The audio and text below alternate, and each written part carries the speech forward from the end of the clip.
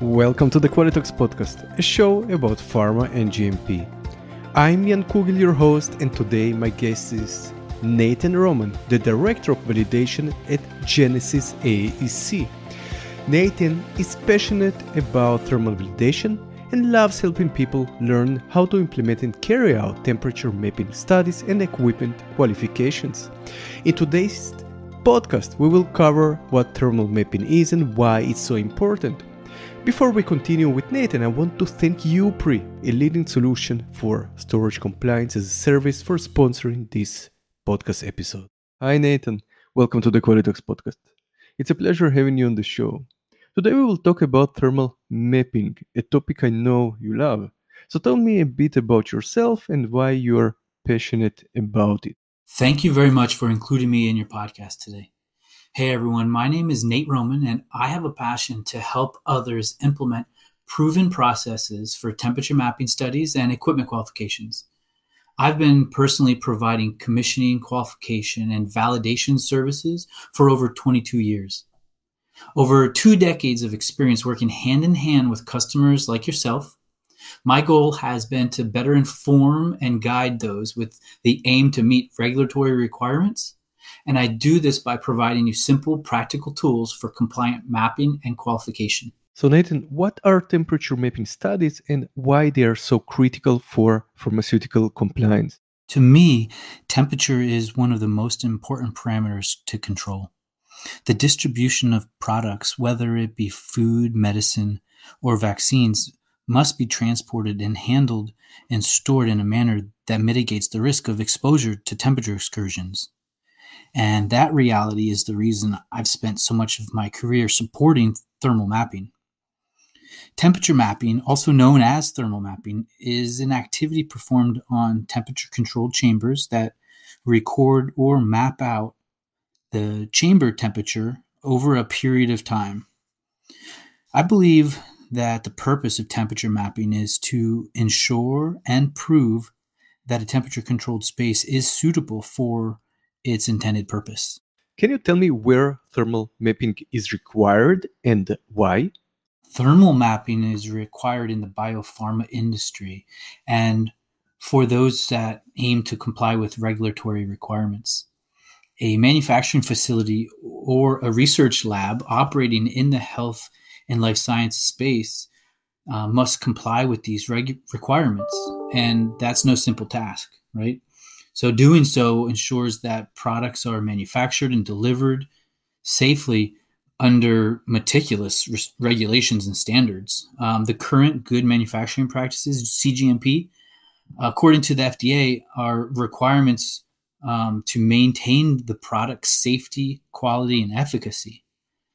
As I was leading to earlier, storage temperature is very important in maintaining those critical attributes, because drug products or samples are temperature dependent and must be well sustained and controlled. The controlled temperature chambers used to store drug products, they must be qualified. So that would entail equipment such as freezers, refrigerators, incubators, walk-in cold rooms, and warehouses. Can you share an overview of the temperature mapping study process and what is required? As we've mentioned, temperature mapping studies must be carried out to meet regulatory requirements.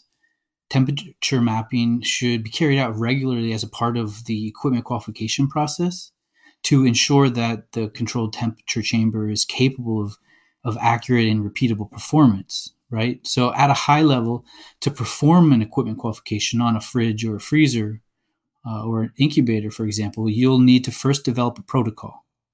Generally, a protocol is a document that functions as a plan or a procedure for our testing purposes. It contains a documented approach to conduct the qualification plan. It would contain several sections such as purpose, scope, equipment description, roles and responsibilities, your qualification approach or test method, the IQ, OQ, PQ test scripts, your acceptance criteria, and your summary report. And then finally, you would have it reviewed and approved. That would be the protocol generation step. The next step, you would gain approval signatures, and the next would be the execution step. But since we're talking about temp mapping, I'll skip the majority of the details on the qualification and focus on just the mapping. The temp mapping study is a part of the overall qualification of that equipment. Both are required to ensure that the equipment is compliant and fit for its intended use. However, mapping solely focuses on the uniformity of the temperature distribution, and the qualification protocol extends beyond that.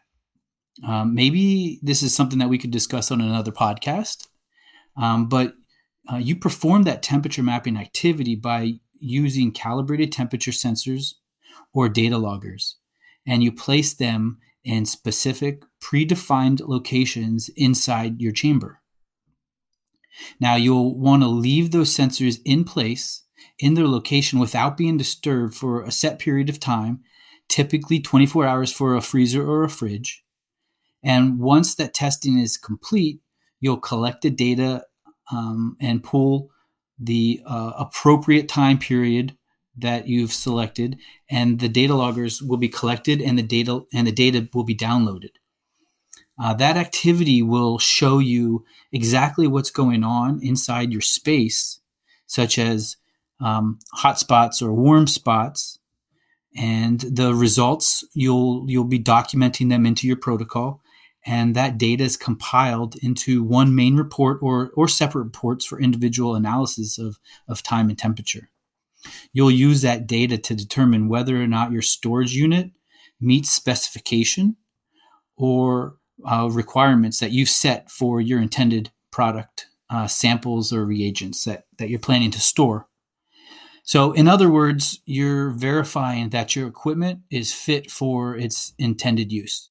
Nathan, what would you say is the most challenging part of thermal mapping, and how would you deal with it?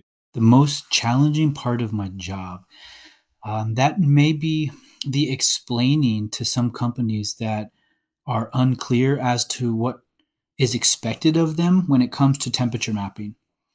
I've been performing equipment qualifications for over 20 years, so I'm accustomed to the work, the document development, the number of data loggers required, where to place the sensors, how to place them, analyzing the data, the potential problems, and the potential solutions. So I would say that at this point in my career, the quote unquote challenging part is just getting people to know and understand why they must temperature map. And you asked, how am I dealing with that challenging part? Well, I'm doing things like this podcast, or I do webinars. I'm creating content. I'm posting it on LinkedIn. And that's mainly to support any of those validation specialists or equipment owners out there that must go out into the field and execute protocols.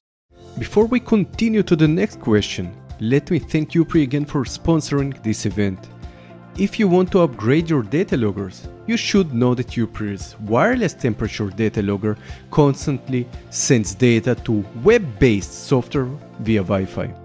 It provides real-time temperature reports of your refrigerator, freezer, storage area, etc. For ultimate compliance, once temperature deviation happens, it will immediately send you an SMS and email alarm, which minimizes the risk during the monitoring process, so make sure to visit them at eupri.com. It's eupry.com later today. What would you say most people get wrong when they do a thermal mapping, and what would be your suggestion to improve on it? What do most people do wrong, you ask? So thermal mapping is the single most common activity during a commissioning and qualification project, right? Incubators, refrigerators, freezers, and other controlled temperature units are the most qualified piece of equipment in the pharmaceutical and biotechnology industry.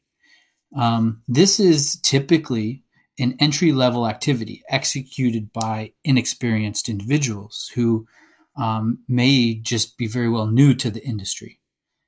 So as a result, significant resources are spent correcting failures that could proactively have been addressed if proper training was given to the individuals executing that work.